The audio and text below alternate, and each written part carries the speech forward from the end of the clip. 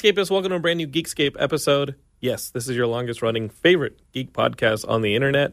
And is it longest running because I'm dedicated or I just don't have anything better to do? Well, I've got this to do, and it's been a great weekend. Wonder Woman finally came out, a movie that we'd been waiting for a very long time, and we're going to talk all about it. I'm Jonathan London, if this is your first Geekscape, and thank you for listening. Every week I like to sit down and talk to a guest or a series of guests about movies, video games, Comic-Con, TV, everything in the pop culture Geekscape. That's kind of how I describe it. And this week is no different. I've got my good friend Ashley Robinson on. Ashley Victoria Robinson. Yes, Ashley Robinson is a WNBA player. I don't want to fight for SEO. So okay, the Victoria is paramount. The Victoria is very important. The Victoria is in there. And she's the host of Geek History Lesson. She's the main host. I'm going to say she's the main host of Geek History Lessons. I'm just kidding, Jason. I love you. It's the internet, so you got to put a girl on the thumbnail. And so Jason is your husband, Jason Inman, is a very good friend of mine. Yes, that's how I know you. But he's not invited because we're going to be talking Wonder Woman, the movie that came out this past weekend. I loved it. There's so much I need to learn about it, so why not invite the host of Geek History Lesson on here to educate me? And you can also find her not only on the Geek History Lesson podcast, which you definitely should go and subscribe to now. Jonathan has been on it before, so you definitely want to check it out. But you can also find her on the Jawin YouTube channel. That's Jawin. And she and Jason put up post wraps on some of your favorite comic book shows. They do all sorts of cool stuff. And I am so behind on my DC CW universe. Oh, they're so good this season. I just Arrow killed it. Yeah, I love that. I've heard that Arrow has a resurgence because that last season of Arrow that I watched was like, because I think I was spoiled by the Deathstroke Mirakuru season, where I was just like, yes. Well, if you like Deathstroke, you're going to like season 5. I'm excited. I just watched the Riverdale pilot for the first time on Saturday, so I'm way behind. I watched it last week. It's phenomenal. It's secretly about Betty and Veronica getting together, right? Because that's what the pilot taught me, that they're in love. And I'm okay with that because everybody in that pilot is so good looking, and I'm reading the Mark Waid Archie series, which I think is incredible. It's just a great modernization of Archie without adding any of the, a lot of people when they modernize things are like, oh, it needs grit, but no, it didn't need grit. Mark Waid did a great job and is continuing to do a great job of just making a cool, pure Archie story. And if you want something with that grit and some mystery, then Riverdale's amazing. So is Afterlife with Archie, which is the zombie comic, and Chilling Adventures of Sabrina, where we sacrifice Harvey Kinkle to the undergods. It's amazing. And Robert Aguirre Sacasa, did I say his name properly? Not only is like the showrunner, he's the writer on I Know Riverdale, and he's written the Afterlife with Archie series. Does he have anything? I mean, obviously he oversees it, but is he doing the Sabrina series too? I think he's over. I don't know if he's writing it or not. I feel really bad. I'm so sorry. Guys, if you thought Archie was like your parents' comic books, you're really missing out on a lot of stuff right now.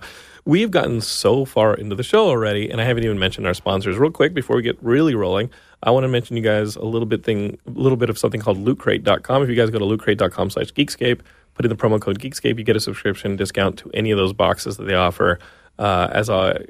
This weekend, I got the Loot anime box, and I've been reading.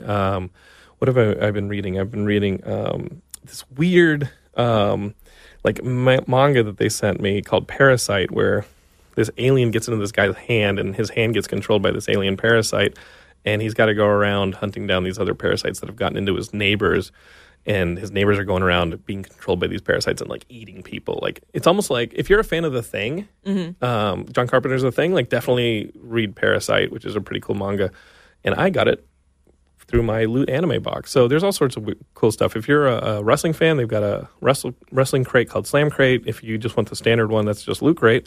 There's Loot Crate DX if you want cool giant robot toys, because it's a pretty big crate. And then there's a Lootwear box, which is pretty cool. It gives you clothes each month. So check it out.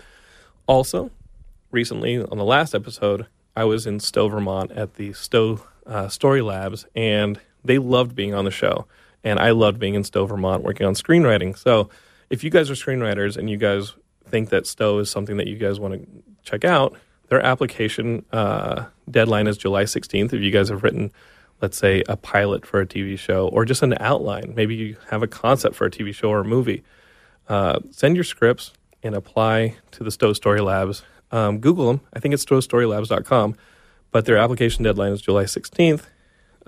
Maybe you'll be one of the people selected for the September lab, and they're offering us a discount. So when you guys apply for 15% off, put in Geek Lab, and you guys can have a little discount on your application, and it'd be awesome. Don't apply because I want to go in September. It's such a great experience because you go, and in September you're basically like you pitch your projects over and over and over again, and your story is just chiseled and chiseled and chiseled with feedback, and you have peer groups, but you also have mentors, like industry mentors. So you leave that weekend, it's really closer to a week, you leave that experience really having a better understanding of what your story is, what is, I knew that when I left, my first act was too fat, and my first act was really long, and I cut my first act down.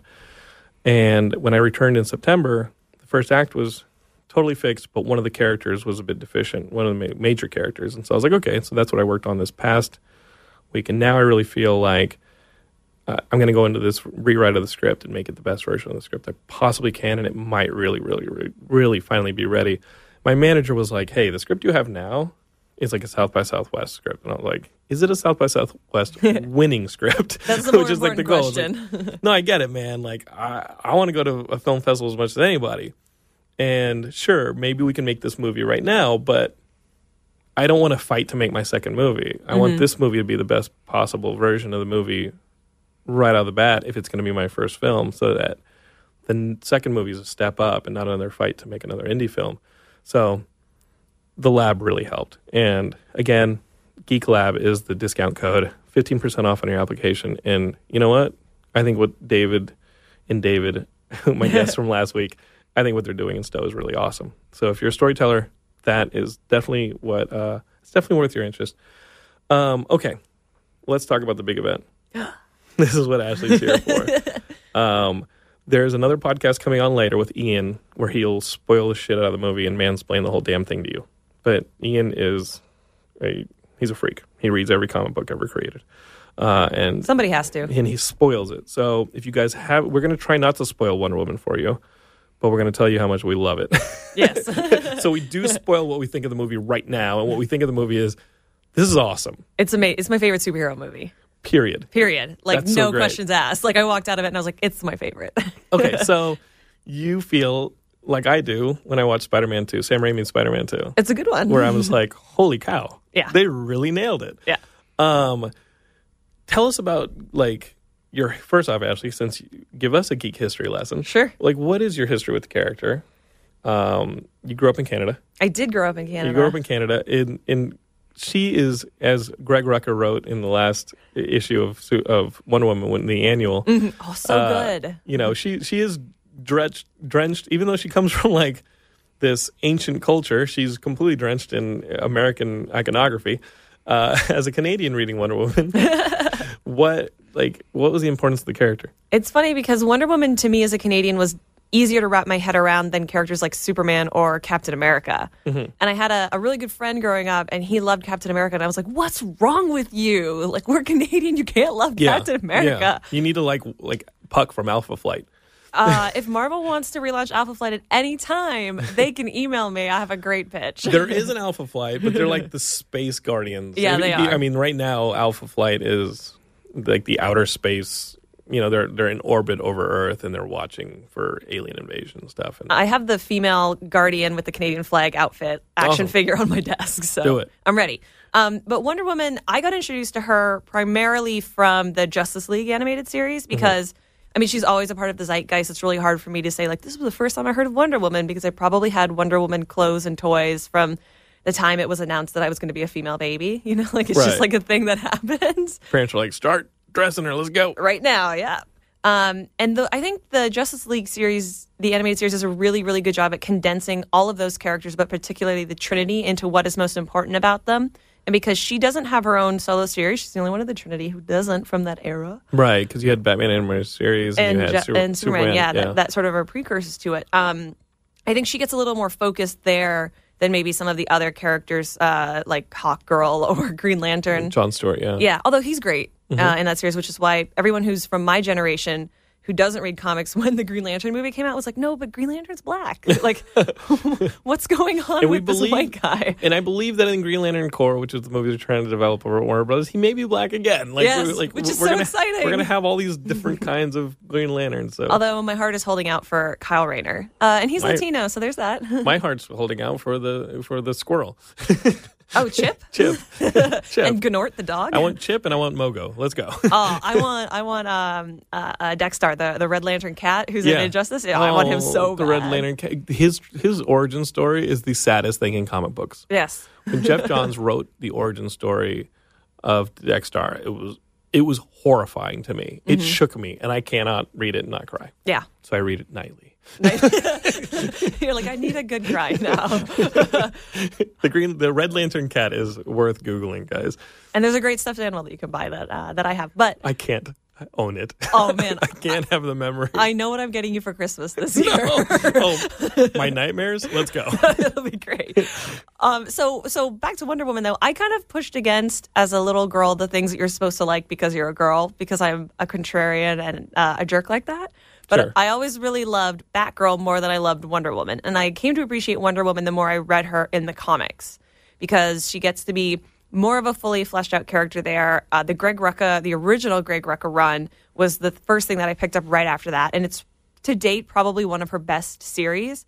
But having a female character who is, like Superman, inherently an outsider and more powerful because of that, when you're a preteen and a teenager, is a really powerful idea. And a woman who can go toe-to-toe with Batman and Superman, that you spend your entire life being told how amazing they are, is also incredibly powerful. And then, I'm fortunate, I guess, from when I was born to most of my life, superhero movies have been mostly cool. Like the X-Men movies were pretty cool, and the Spider-Man movies were pretty cool. And then we got into this golden age that we're in now. But it was always like, when's the Wonder Woman movie coming? When's Wonder Woman's TV show coming? Because we've had one Wonder Woman TV show, a bunch of failed pilots.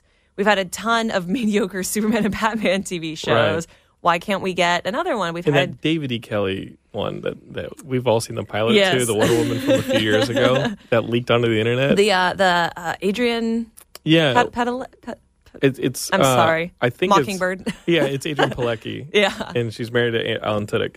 And she plays Mockingbird on Agents of S.H.I.E.L.D. And she's awesome as Mockingbird on Agents of S.H.I.E.L.D. And I'm sure she would have found her groove as Wonder Woman, but it's not a great pilot. Yeah, some of the interpretation of that character maybe wasn't all there. Yeah, and that's what happens when you translate stuff for television. And sometimes you can find a balance, like a lot of the CW shows have, and sometimes you don't. Yeah, the Netflix shows have been great at that. Yeah. Oh my God, they have my favorite fights ever.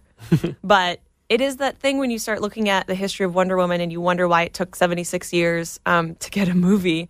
But at least they got it right. And it does, sitting and watching it, and there's a scene, this is not spoilery because it's in the trailer, where little Diana is overlooking all of the Amazon's training on Themyscira, and I was crying in the theater when I saw it. I cried the second time I saw it because I didn't realize that I've been waiting my entire life to be represented that way in that kind of movie. And I think that's the impact that having to wait until my adult life to see it has had, and the character's resonance throughout pop culture has had. And I think that's why this movie is so important right now. And if you know a girl who's like 15 or under, take her to see it, because it's going to be for that generation of women what Superman the movie is for white guys.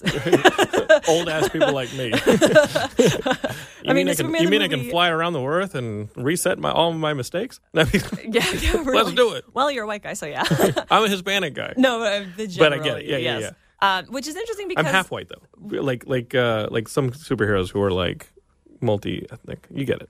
I'm no Simon Baz. DC recently put out like a Happy Ramadan with him on it. Yay. It was so amazing. Let's put him on the big screen. Let's go. And cast Raul Cooley, who's already in your iZombie. He'd be great. Yes. Raul would be hilarious. Yeah.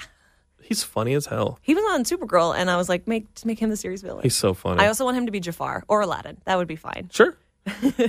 So one thing that I noticed when I was watching as much as I loved the movie and I'm watching the movie, there is this groundswell, this social swelling of support for this film. And I worried, looking at the glowing reviews the week prior, I was worried that this is what the reviews was this appeasement of this social pressure to like this movie and being like, well, what if this movie's not that good, but you have to say it's good because there's so much social support for this film because we just need this film, and is that enough to warrant the merits of it? Like, can the merits of this movie just be carried on that alone? And sitting down in the seat, I worried, like, is the importance of this movie existing going to be all it is, rather than the movie actually like garnering all those merits?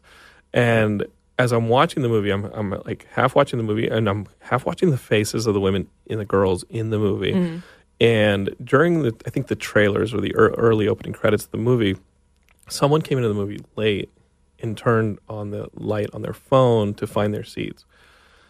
And I was like, oh. And I looked over my shoulder, and it was a man.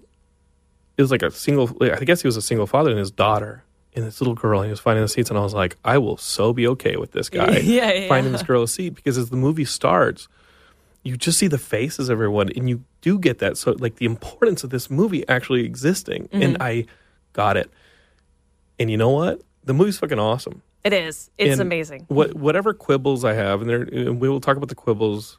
It's mainly script stuff. Like, we'll talk about that on the podcast because it's spoiler city. I was in love with it, and I was in love with it the entire time. The Themyscira stuff is amazing. Yes, and I think it's because they hired real athletes to play the Amazons. Ooh, and some of the stuff they pull off in these shots, and I don't care if there's digital compositing or this and that. They still had to do a lot of this stuff, guys. Yeah, it's fucking impressive. It's amazing. My only quibble with that is that they're all wearing heels. And I'm like, if this is a society of women, nobody's wearing heels. No one's making you guys wear fucking heels, all right? I didn't notice that. That's awesome. I did. And all the men are like, yeah, but it's more impressive that they're running around with heels. And I was like, it makes no sense. No, they hurt. I mean... Also, she's 100 feet tall. She doesn't need heels. She doesn't need heels. And then it goes back to that early criticism when Gal Gadot was cast of like, oh, she's not brawny enough and this and that. I was like, you know what? She's a fucking demigod. She doesn't need the muscle. She doesn't need to be a hulking UFC cage fighter. She doesn't need to look like a WWE, she doesn't need to look like China. Yeah. Like, she can crush your skull with her hand. Like, she gets it. Like, she's totally. super strong. You ever heard of magic? It's like, she's a lot of it. She's also a god. Yeah, she's a god, so enjoy. So you're watching this movie. It's all pouring over you. I'm guessing you cried in the same way I did when Uncle Ben gave his speech in the original Sam Raimi Spider-Man, where I was like, oh, I cried at that too. I cry at everything. How is this happening? What was the biggest accomplishment of the movie for you? And was there anything like having such a long appreciation of the character that you think what is the thing they got most right? And what is the thing that you want to see possibly amended in the sequel, or that you want to see more explored in the sequel that maybe the movie wasn't amazingly perfect for, because it was pretty damn close? Interesting. The thing that I was actually most surprised by is Chris Pine as Steve Trevor, because Steve Trevor to me is as important as Lois Lane and Selena Kyle in the pantheon of like superhero couples, although maybe not as appreciated as those two characters are. And for me, Chris Pine is usually Captain Kirk light. Sure. And I thought he did a really good job at giving a different performance and justifying their romance. And I really liked the progression of that story through the movie.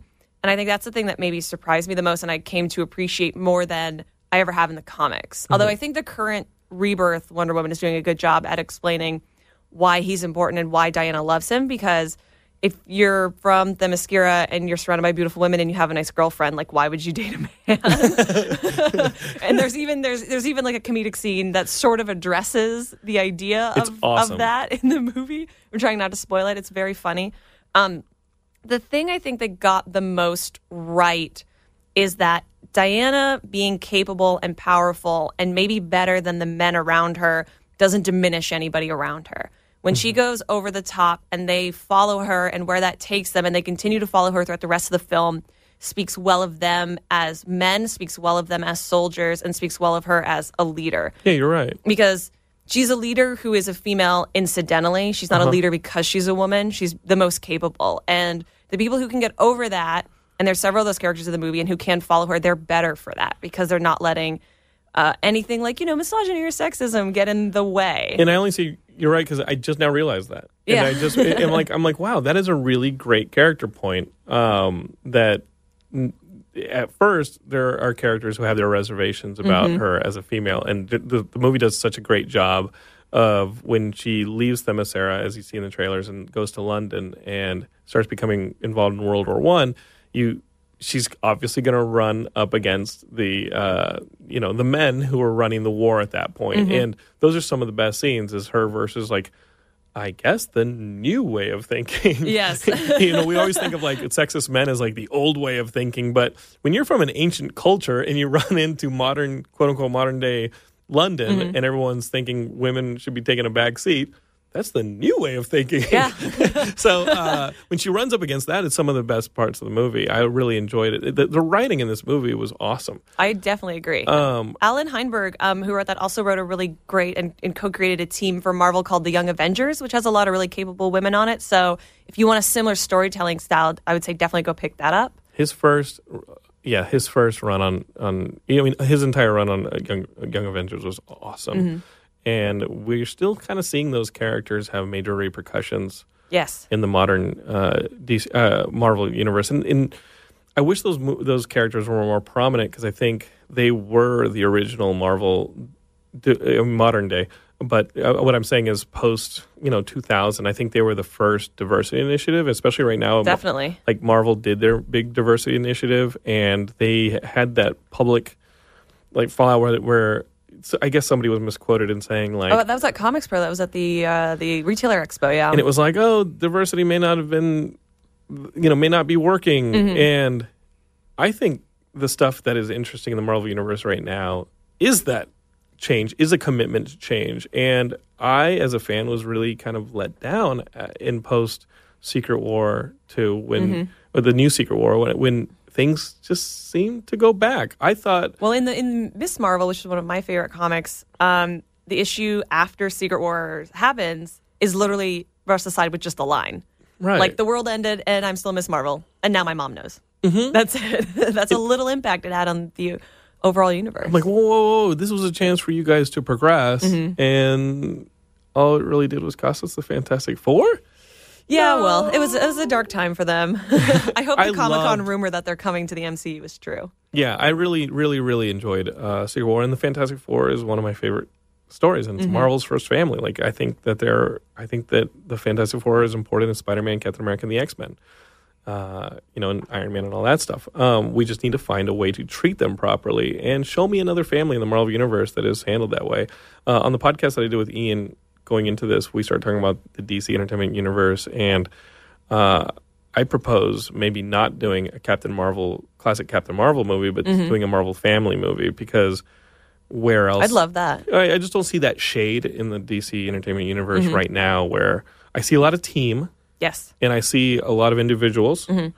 I don't see family. I don't see this aspect of, like, hey, we can all be super as a family, and almost like an Incredible style flavoring of that. The best Fantastic Four movie ever. The best Fantastic Four movie ever. Both amazingly and sadly. Yes. Yeah. It's like The Incredibles. The Incredibles is my favorite Pixar movie, but wow, God, it comes to at the glaring detriment of, like, the cinematic Fantastic Four offerings, which, oh man, that's my dream franchise, to be like, hey, Jonathan, you can do anything in Hollywood. Marvel can call Jonathan London at any time. And it's like, oh my God, I have my Fantastic Four film. I have my castings. I know who I'm hiring. I know how I want to make it, and it is a beautiful love letter to America in the in the modern age, of everything we're dealing with. It's awesome.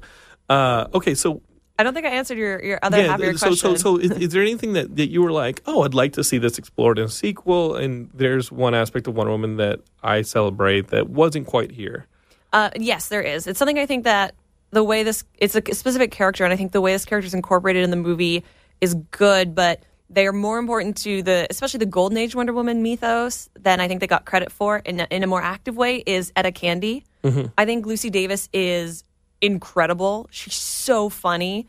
She's a lovely human being. If you ever see her and go and say hello to her, she'll be very nice to you, just like she was to me.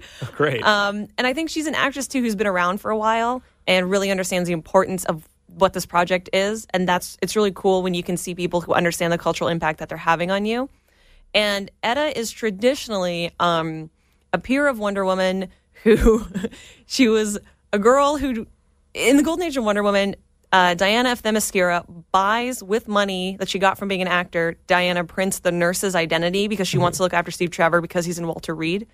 And when she's there, she looks after Etta Candy. Etta gets out, and she has to eat more because she's malnourished. And then she eats all this candy and balloons up into this sort of a curvy girl. And when Wonder Woman needs a bunch of Nazis to be punched, but she can't do it, she calls Etta and her college sorority friends, and they come and beat up the Nazis. That's hilarious. It's dumb. It's amazing. Like, that's hilarious. Like, she calls her telepathically, and Etta has this hat that she puts on her head, and she can hear what Diana's saying. And then they get in a car, and they drive to wherever the Nazis are, and they go and they punch them so Diana can go and, like, untie Steve. Okay, interpret that into modern filmmaking, and how does that work? A magic hat that allows you to hear Wonder Woman's thoughts. Well, that's tough. Ooh, it's magic, you know. That's Like, how you incorporate the 70s Wonder Woman like, theme. When she puts it on, it's like Wonder Woman, and you just see like a projection of Gaul. It would have. I think it would have shorted some of the, seriousness and significance of the modern treatment of the character. But did you miss the spin, even as a shout out? I would have liked it as a shout out. I also would have liked a rendition of that theme. Because the Lego movie and the Lego games always incorporated or a variation on it, and I think there could have been a place. I also would have had Linda Carter when baby Diana, you kind of see her in Themyscira. I would have loved to see her say, "Oh, hi, Princess Diana." Sure. And like, that's it. Have her play an Amazon somewhere in that. Yeah. That would have been awesome. Yeah. Or see her, I don't know, playing a lute or something. Not that we may not see Themyscira again. Like, that's true. I think I agree with you that having Steve Trevor and Etta Candy in the World War I era, although it was awesome in this movie, we are now in the modern age here. She's part of the Justice League that established in Batman vs. Superman, or is about to be really established in Justice League. We're going to miss those characters. Definitely. Going into a sequel, what aspect that we no longer have Steve, we no longer have Etta because they existed in the World War I era. Going into, I guess, potentially a modern day sequel with Wonder Woman, like what aspects could replace those elements, or I guess be a new I don't know, take the role. It's kind of hard to replace those elements because they did what they did so well. But is there another love interest? Is there another aspect? Does she need a love interest? Is it, you know what I mean? Like there's so many questions about how you would handle a sequel of this. Obviously, Patty Jenkins should do the sequel. I want her to do the next Justice League and the next Superman. Like, just give her all of them. and hopefully this is a shift in Hollywood, seeing this weekend the biggest opening for a female director ever. Like, hopefully they're going to start rolling it out. I hope that extends to independent filmmaking as well, so that we can bring people up who will direct something as important as Wonder Woman in 5 years, 10 years, 20 years. I think we see that a lot, but in sort of a farm league way. Like, you start to see Spider-Man, like the new Spider-Man movies being directed by an indie director. The Jurassic Park's directed by an indie director. Cop Car is a great movie if you haven't seen it. And you see these indie directors getting, it's like, I always joke, like, I'm only 2 movies away from a Star Wars film. Right? Like, but you're only half white, and that is only extended to white guys. You never see a female director who's plucked out of, South by Southwest. My last name is London, and I'm playing that card. Yeah, there you go. so I, you look at that and you think, okay, rather than take these independent filmmakers and say, hey, we've already done all the special effects, we're going to help, you're going to just block the actors and maybe not give input on the scripts. I don't know really how the studios are using this farm system, but I can understand, like, maybe you don't want to pay Sam Raimi how much Sam Raimi's proven to be worth, because Sam Raimi's proven to be worth a lot because he's made those blockbusters for you in the past. Maybe you don't want to continue to pay these tried and true established studio directors, so you go into the indies and you say, okay, who can make us Skull Island? Who can make us these bigger films? Hopefully there's an environment where their independent ideas also see to the page. I agree. You don't just hire them to block the actors after the roller coaster of the special effects sequences have been visualized. You also bring them in to help visualize those because they've got ideas that are fresh. I think it'll keep us from the culture that we were kind of in danger of being in, where we're now just making movies about movies. And you're right. And it's tough when superhero storytelling is very formulaic. Like the tropes exist for a reason because they work. But we've seen enough origin stories now that you know exactly what's going to happen. Everybody knows what the hero's journey is now. And when you're trying to build a shared universe, like you're building a movie to advertise the next Avengers movie. You're building a movie to advertise the Justice League movie. Right. And if you can't bring a strong enough point of view or a strong enough voice into, and I think Wonder Woman does that very well. It's lucky that it gets to be divorced by the time period. Then it's just, you're just making a really long trailer. And that I think we do that sometimes. We're in danger of doing that more. And hopefully if you're being brought in to do more than maybe what a TV director traditionally does, which is keep the trains running, then we can get more interesting storytelling. And something in a second act. Yeah. I mean, as much as people want to see these actors continue to play these characters, a part of me is like, thank God for the actors' contracts expiring because it'll force them to progress. I mean, what will the next Captain America look like? Hopefully it'll look like Sam Wilson. Will he be Sam Wilson? What will the next Thor look like? Maybe it'll look a bit like the mighty Thor, who's a female. Yes. What will these characters start to look like? Does it mean you can't just go and do another Steve Rogers Captain America story? No, it doesn't, because we proved in this one that you can tell, in Wonder Woman, that you can tell stories out of sequence. This is a story that, yes, because of the bookends, fits into the modern-day DC Entertainment universe. But it takes place in World War I. Yes. And it's not too hard to believe that it's like, you know what? Let's tell another Captain America World War II story. I would actually set the second Wonder Woman in World War II. If Patty Jenkins wanted me to write it. That's what I would. I know World War II is tough because it is traditionally like a Marvel-owned Captain America era, but that is when Wonder Woman was created in, I think, 41 or 42. I can't remember off the top of my head. So, like, she comes directly out of that era. And if you set it, if you go from the 1910s to the 1940s, you could conceivably keep some of the characters from the first movie around. We could see Etta Candy coming back in maybe a more active role, the way that I would like to see her. Calling the sorority sisters. Yeah, it's funny too. Calling them up. If you don't know about William Moulton Marston and his wife and their polyamorous lover who created Wonder Woman. Wow. They're polyamorous scientists. They're pretty great. They were into S&M. So if you read the Golden Age Wonder Woman, the Holiday Girls, you often see Wonder Woman will defeat a female baddie, and then she'll take them to the Holiday Girls, and they will, quote, haze them to make them good people again, which usually involves bondage and spanking with a paddle. So there's, we could capture that 50 Shades of Grey audience. Are these reprinted, these comics? Yeah. The audience is like, wait, where can I find this? What is DC has 2 Golden Age Wonder Woman omnibuy. And it's all in there. Yeah. Oh, yeah. That's intense. You can find them on Comixology. Wonder Woman wears those great bracers. That is, in the Golden Age, they're kind of these black bracelets that all the Amazons wear to remind them of when they were subservient to Hercules, and then Hippolyta had to defeat him. And they're to remind you that you should never let a man control you again. And the only way that you can defeat Wonder Woman is if you're a man and you shackle her 2 bracelets together, and then she loses all of her superpowers. And the lasso, which became the lasso of truth in the 70s, in the 40s, it just compelled you to do whatever she said. Oh. So there's also a great book called The Secret Life of Wonder Woman. That's the biography of like the 3 people who inspired it. It's pretty great. That's awesome. Yeah. I knew none of that. And again, you can learn more. I just did the Geek History Lesson on Golden Age Wonder Woman. Guys, Geek History Lesson. Right now you're listening to Geekscape, and we do appreciate you listening to Geekscape. But right after this, go over and click over to Geek History Lesson on whatever podcatcher you listen to. And Ashley can tell you more about it. That's awesome. Yeah, I recapped the first 10 issues, so it's a good time. That's really cool. I had no idea, and that is why you're here. You're here to educate me. That is awesome.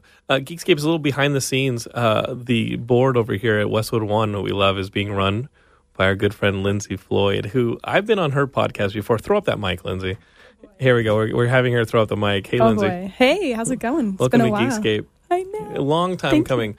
Lindsay, you had me on your podcast with my like a while ago. Yeah, you were on one of our podcasts, and you also did Comic-Con. You did a what is that? I just kind of dropped into your panel. Our panel. Yeah, that was a while back, but it was really fun, and I learned a lot, even though I was hosting it. Well, that's kind of like I started Geekscape over 10 years ago about. It was like, hey, if it's just my voice every week, then people are going to get really sick of the little that I know. But if I bring people on to help educate me, then hopefully the audience will grow and become better human beings for it, or at least better geeks. That's kind of the goal. Lindsay, are you going to maybe be our engineer like every week? I'm really hoping so. That'd be so awesome. I was excited when our manager here mentioned that I'd be running the board today. Yeah. So. Lindsay works at Westwood One, and one of the cool things about coming over to the Westwood One family was looking up and seeing Lindsay like over here and being like, "Hey, wait, huh?"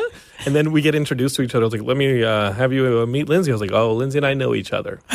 She's awesome." And to which my boss looked very confused. He was like, "What? Huh? You never heard of Tinder?" I'm kidding. I'm Come kidding. on, we're all local. I mean, Did you swipe right or swipe left? Wait, which is the bad one? Because that's probably what she swiped. oh, you have an account. I'm not on that. I'm not on that. No. What's your Tinder name? I'm not on any of those things. It's Geekscape. You got to keep the branding fresh. It's Geekscape, and it's just a picture of our very own Matt Kelly, one of the co-hosts of the Horror Movie Night podcast, which you should listen to because he had two of the main Monster Squad members on a very special mini episode. So if you're a horror fan, listen to Matt Kelly talk to them on a very special mini episode of the Horror Movie Night podcast. If you're a horror fan, you should listen to that. If you're a video game fan, just to throw you out real quick, I actually hosted a episode of the Geekscape Games podcast, a special episode where we just talked about Zelda Breath of the Wild, which is now officially my favorite video game of all time because I'm barely 50% through the game, having defeated it, and there's so much left, and I love that world so much. So if you guys are video game fans, we have so much to offer you guys at Geekscape.net. We have a Star Trek Deep Space Nine podcast hosted by two lovely ladies. Know that? It's called Seven of Wine. I'm going to listen to that right now. I'm going to subscribe. And Jackie and Jen every week sit down with a glass of wine in a episode starting from the beginning of Deep Space Nine, and they go through it. You keep that mic going over there, Lindsay.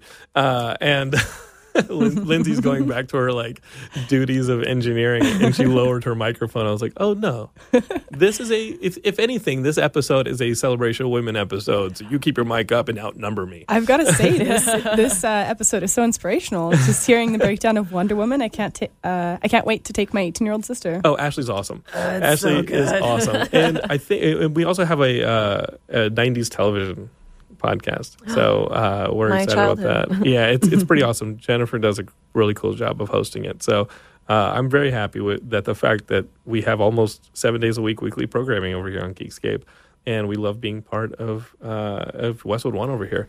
You slackers. Dude, It's only 7 days a week. Well, the thing is with Geekscape, like I actually lost track of my FeedBurner account, which is crazy. FeedBurner is like the post office for podcasting. Like I post this to our SoundCloud, and then it goes to FeedBurner, and then that distributes to iTunes.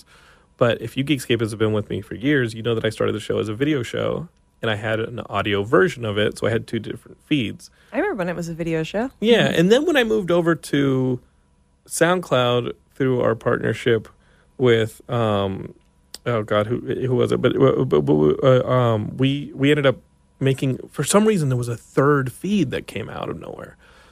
And so now there's an audio feed, a Geekscape feed, and a real, true Geekscape feed that had been going back to 2006. So this past weekend, I looked up and realized that none of the changes I was making on the feed that I had control of were going to iTunes. None of the new artwork, nothing. And I realized that I had like some fake dummy feed that I had been working with for the last 2 years, and was like, wait, there's another feed. And so our friend Martin, who set so much of this stuff up for me back in 2006, and Shane O'Hare, who runs the Geekscape Games podcast, like the three of us were like, which email address is that feed burner in control? Like, what is going on? And we finally found it. We consolidated everything, and I'm, only 10 years later in control of the Geekscape feed that feeds iTunes. So our good friends at Westwood One, who we agreed to a partnership for a year, hey, guess what? I'm back in control of our iTunes feed. How dare you? I'm telling on you. I think I just told on us. And what's amazing is they've been so supportive and so cool, and we love doing the show with them. And if they knew what a buffoon I was. He's out. We're Guys, taking Ashley instead. I'm trying to be better. That's so funny because I don't run our podcast at all. I'm trying to be better. You guys are making me better, and I have females, so I am learning. Please don't blame me. We welcome you to the matriarchy. Thank you. I love you guys. So speaking of self-improvement, we put out a question to a lot of Geekscapists about questions that they may have about Wonder Woman, the character. And they posed some questions for Ashley, and she can educate us. But we have some questions from the group. Hang on, just let me open up Google really quick. No, a.k.a. the Book of Knowledge on your phone. Yeah, we all really? walk around with books of knowledge. Longtime Geekscape is Raymond Russell. He said he's a Marvel fan. So he says, who's the closest Marvel counterpart to Diana? That's tough because for me, I definitely subscribe to the Grant Morrison philosophy of DC characters are gods, and Right. they represent, usually the Greek pantheon is the easiest thing to compare them to, which is great for Wonder Woman, whereas Marvel characters are science-based, Kennedy era, Nuclear, rah-rah America type character. They're more pulp characters. Mm-hmm. And I don't think there's a strong analog. I think in terms of she's the most important female character or comic book character created, I think bar none. The closest Marvel analog would be Sue Storm. She's not similar really in any way. She's not similar in demeanor, she's not similar in appearance, but the Fantastic Four, like you were talking about, is so integral to what Marvel is, and Sue is so integral to that family. She's arguably the most powerful. She's definitely the glue. And I think if you're just looking at the cultural impact, it would have to be her. I know some people would want to make a case for Jean Grey. Or Captain Marvel. Or Captain Marvel, who's a much more modern character. I mean, she was Right. created like a decade later, but I like Sue better, so that's the answer I'm going with. That's awesome. Now Raymond, because he's a man, says who would win in a fight. Oh, Wonder Woman. You can't defeat a god. She And would- she was yeah. the god of war. Yeah. So Yeah, I think she's he- arguably stronger than Superman, and the DCEU, she's definitely stronger than Superman because If she's magic-based, she's absolutely stronger than Superman. But she's much better trained. Superman has no training, which has been like an arc in several different Justice League stories. Like he learns martial arts because, yeah, he can punch you really hard, but if he loses his powers, what's he going to do? Right.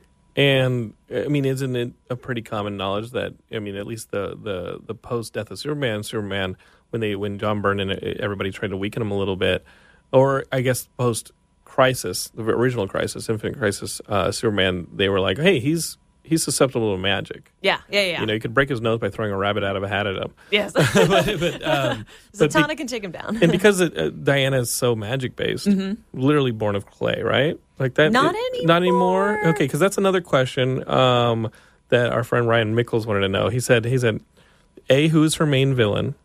Was she really made from clay?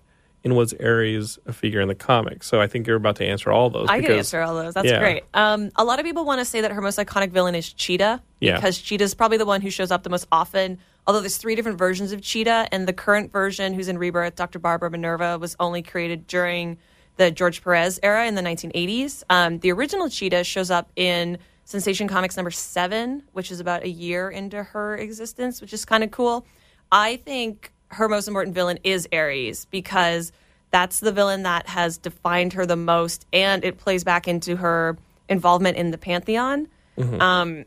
I also don't like Cheetah that much, so that's my personal bias coming out. That the recent run that Greg Rucka has done with Cheetah has made her made Dr. Minerva a friend of hers. And It's more so interesting. personal that Dr. Minerva's fall, or I guess possession into Cheetah, like her transformation into Cheetah, is tragic because she's, Diana's now not just fighting her, she's fighting for her friend, who is being possessed by this force that Weird is turning her elder god kind of thing. Yeah, that's like turning her into Cheetah, and it's horrific, it's tragic, it's sad. I love it. And it's something that Diana can't just punch. You know what I mean? Which is really cool about it. And it goes back to what really was to me a problem with the cinematic, like this current interpretation of Superman is the death of Pa Kent is.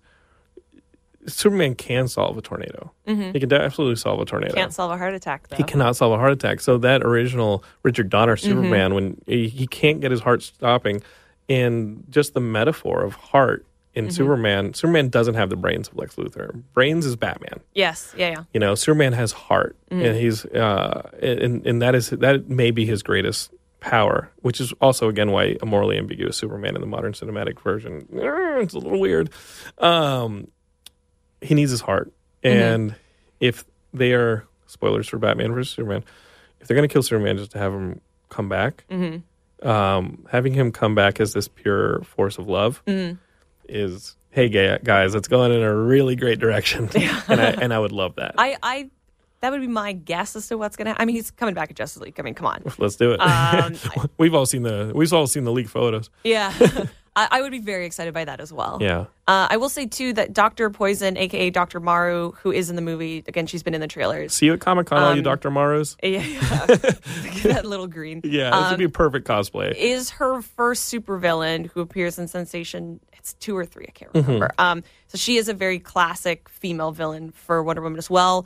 She was born of clay. She was a clay golem who Hippolyta wanted a baby and breathed life into until... Officially, the New 52 in 2011, they always teased from the Perez run in the 80s forward that maybe she was a god and that it was Zeus's lightning that brought her to life. And then the Brian Azzarello, Cliff Chiang run that started in 2011 and went 40 issues, and I think is the most perfect contemporary Wonder Woman run, makes her the daughter of the union of Hippolyta and Zeus. So now, canonically, she is a demigod, and she's not made of clay. Okay. Is that all the questions? I think. Ryan, I think you just got... Yeah, in Ares is a modern-day figure in the comics, but she defeated him and became the God of War.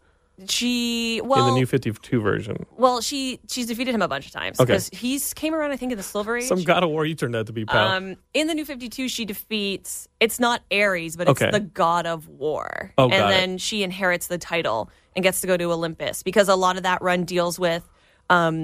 Zeus is gone, so who's going to take over Olympus? Who's going to be in charge? Because Apollo really wants it. And the Cliff Chiang designs of all the characters are so beautiful. Like Apollo is a black character, like black, like the color. Okay. Pure black. Yes, he is drawn like with features, like facial features that are like Sunspot from because he's the sun. The New Mutants. So he's burnt, but he does have like African American facial features, and he does have dreadlocks. But like he's colored like in the color wheel, it is the color black in Photoshop. He is all of the colors, and his eyes glow because he's got his solar power inside of him. And like Artemis, who's the goddess of the moon and the hunt, like she's a moonbeam, so she's like bright white. Okay. So they're more literal interpretations than we've seen previously. And so Ares, a.k.a. War, is like an old man who's always sick and has a beard. That's awesome. And then Diana kills him. Pablo Machado. You still live in Guadalajara, buddy? I love this guy. I see him at Comic-Con every year, and he's incredible. In what other era do you believe a sequel could take place? You said World War II. I would set it in World War II because she does say in BVS that she left the world of men behind. And I don't believe that what we saw in this movie is enough for her to go away or go into hiding and not be Wonder Woman. Yeah, and I didn't buy that either after seeing this movie. Especially the last, the scene where they're all together and they're walking away from the photograph and everybody's happy. Right. The happy ending to this movie, you will see. Spoiler, yeah. It just makes it, I mean, granted, there's going to be a happy ending to this movie. Yes. But, she seemed like a character who wanted to be more involved in man's, in man's story than... And I think by setting it in World War II, where we often but we think of that as sort of the worst atrocity that we've wrought, certainly in the modern era, that might be enough to be like, I saved you, I slew the god of war, and you turn around a generation later and do this. That might be enough. And I would like to see what drives her away. Sure. Before jumping to the modern age. Although I think it's interesting because most of the men that I've talked to, I've heard talk about this, are like, it has to be in the modern age. No. And I don't know why you would do that because you hamper yourself with continuity. Whereas if you stay in the past, like if you set her in the 70s and maybe you do an homage to the Linda Carter series and you make her a spy like in that really, really weird series right before Perez took over, where she wore the white outfit. Right. Then that's a cool way to nod to continuity and not have to worry about what Batman's up to. And you know what? She's fucking Wonder Woman. Why would she have to be a spy? Because they depowered her and gave her a baby. It was weird. They ain't doing that in the movies. She is powerful. Okay. Tim Grant says, does she have any weaknesses?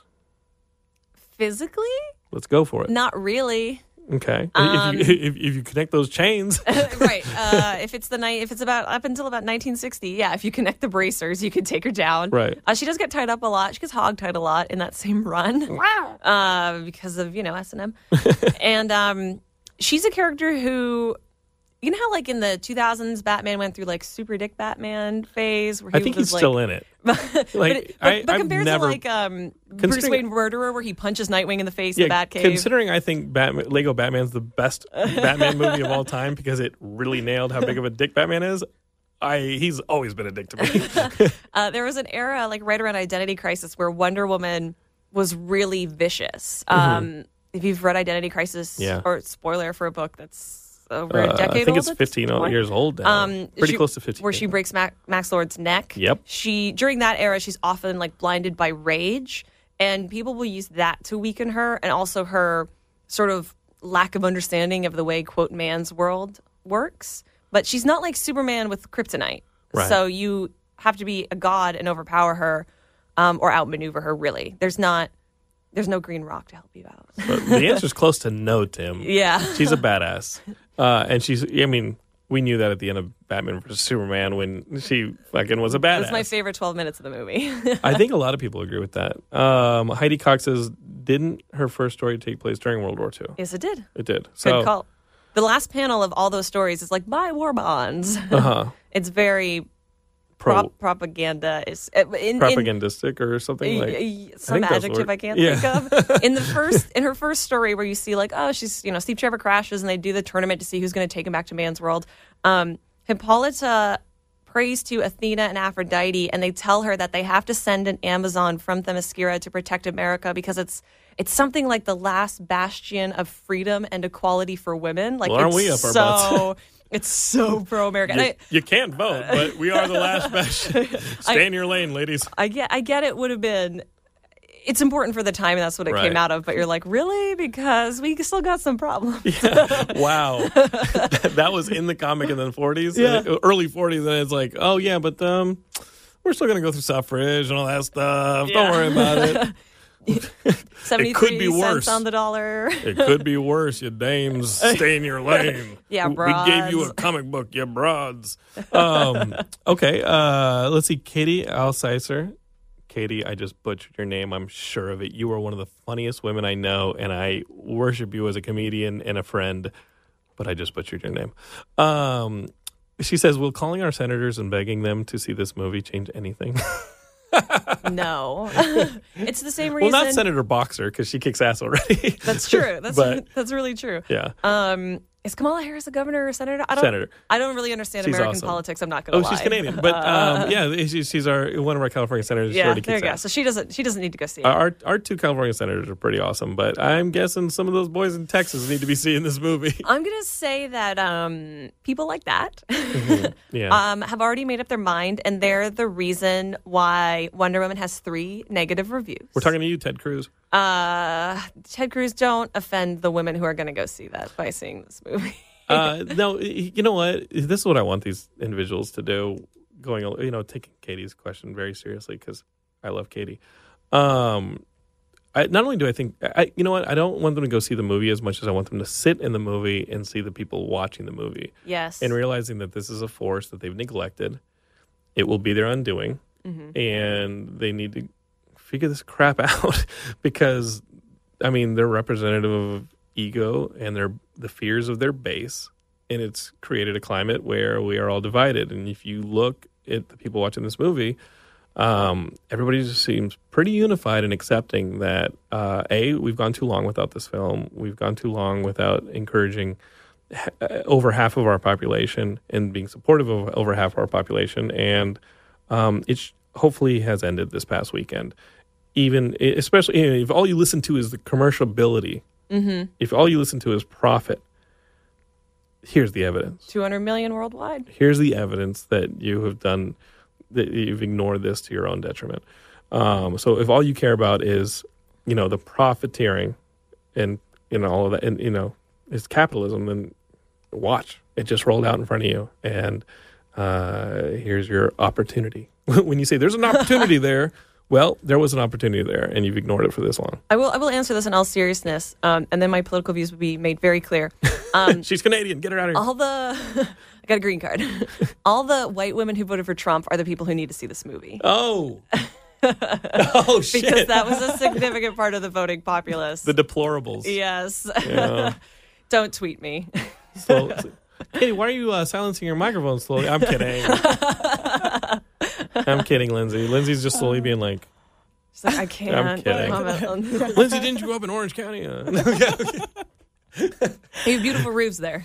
No, Lindsay gets it. Lindsay gets it. I like having you on here, Linz. Oh, thank you. I really like being here. Well, it's the highlight of my day. Well, I do like. I love Westwood One. Here's the thing: Geekscape is just to take you behind the scenes. You guys know that I've had Kenny on the show as my co-host for like the last 2 years, but Kenny is also in a wheelchair. He's paraplegic, and I miss Kenny so much. It's not easy for him to get from Santa Clarita to Culver City, especially not when we do the show at 9:30 in the morning, when all traffic points from Santa Clarita to Culver City. And I found myself the last couple of weeks like without a co-host or without anybody that I could bounce off of and entertain. I think it makes me better. So I love the episodes that I've done here. But I feel like I was swimming because I'm here with a microphone by myself, and that's never been ideally what I wanted to do. It's why I have rotating guest hosts like Ashley. It's why I've done this for so long, is the energy of having the immediacy of, I don't know, talking to people. And having Lindsay here is like, man, when Jack said, didn't know you're the new co-host. I had no idea, but I'm so happy. Oh my God, it's so important to me to look over and be like, what's that funny? I'll give you all the laughs. Lindsay, it wasn't, so you say something funny now. You so like the awesome. coyote sign that's like, help. Yeah. Help.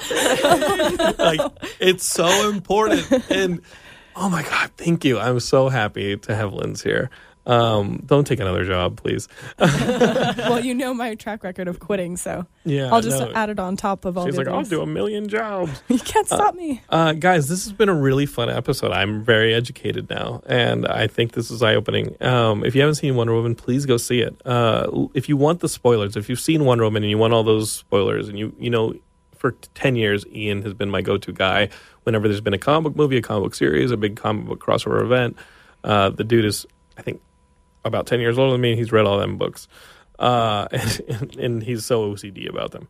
So if you guys want a really, really spoiler-filled episode and have seen the movie, I'll be putting the Ian episode up later this week, but I needed to give ladies first, and that meant having Ashley on here. I like that. Ashley's got to be on here. She's got to give you this Geek History lesson. If you want more Geek History lesson, you can see, guys, you can tell how Ashley just dropped it.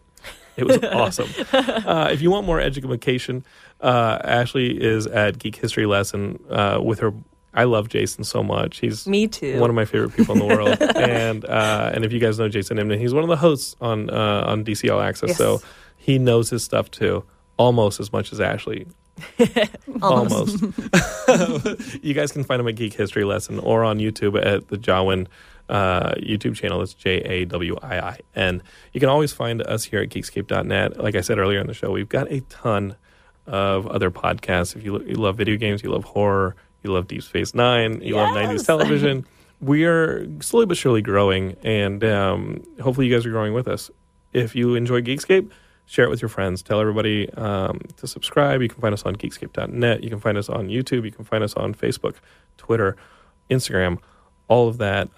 Ash, where else can we find some of you? You can find me on Twitter and Instagram at Ashley V. Robinson. The V is very important, or else you'll find a WNBA player that I don't want to fight for SEO. You just have to play her one-on-one. It's just a game of horse. Oh, but she's tall and probably strong and probably played in Amazon. Well, the second round is a trivia contest, so I think it'll be fun. A comic book trivia contest. I could do okay on that. And then the third round, we'll figure out American history, and then I'll be totally screwed. Also, Jason and I have a comic book that is coming out, and you can pre-order it if you go to jupiterjet.backerkit.com. You can pre-order it, and then maybe find us at San Diego, and we'll give you something cool. And I think they're going to be signing at the Geekscape booth and promoting at the Geekscape booth because here in San Diego. You allow us to every year. I love you guys, and the one pleasure of that booth is to have all my friends there and help me through that very long weekend, which it's a long weekend, but I love that weekend. And so, for sure, Jason and Ashley are going to be promoting Jupiter Jet at the Geekscape booth, and I'm really excited about it because the book looks awesome. Oh, thank you. Geekscape has been a pleasure. We will be here next week, so I love you guys. And I don't know what else to say. Anything else to say, co-host? Oh, have a wonderful week. Bye, guys.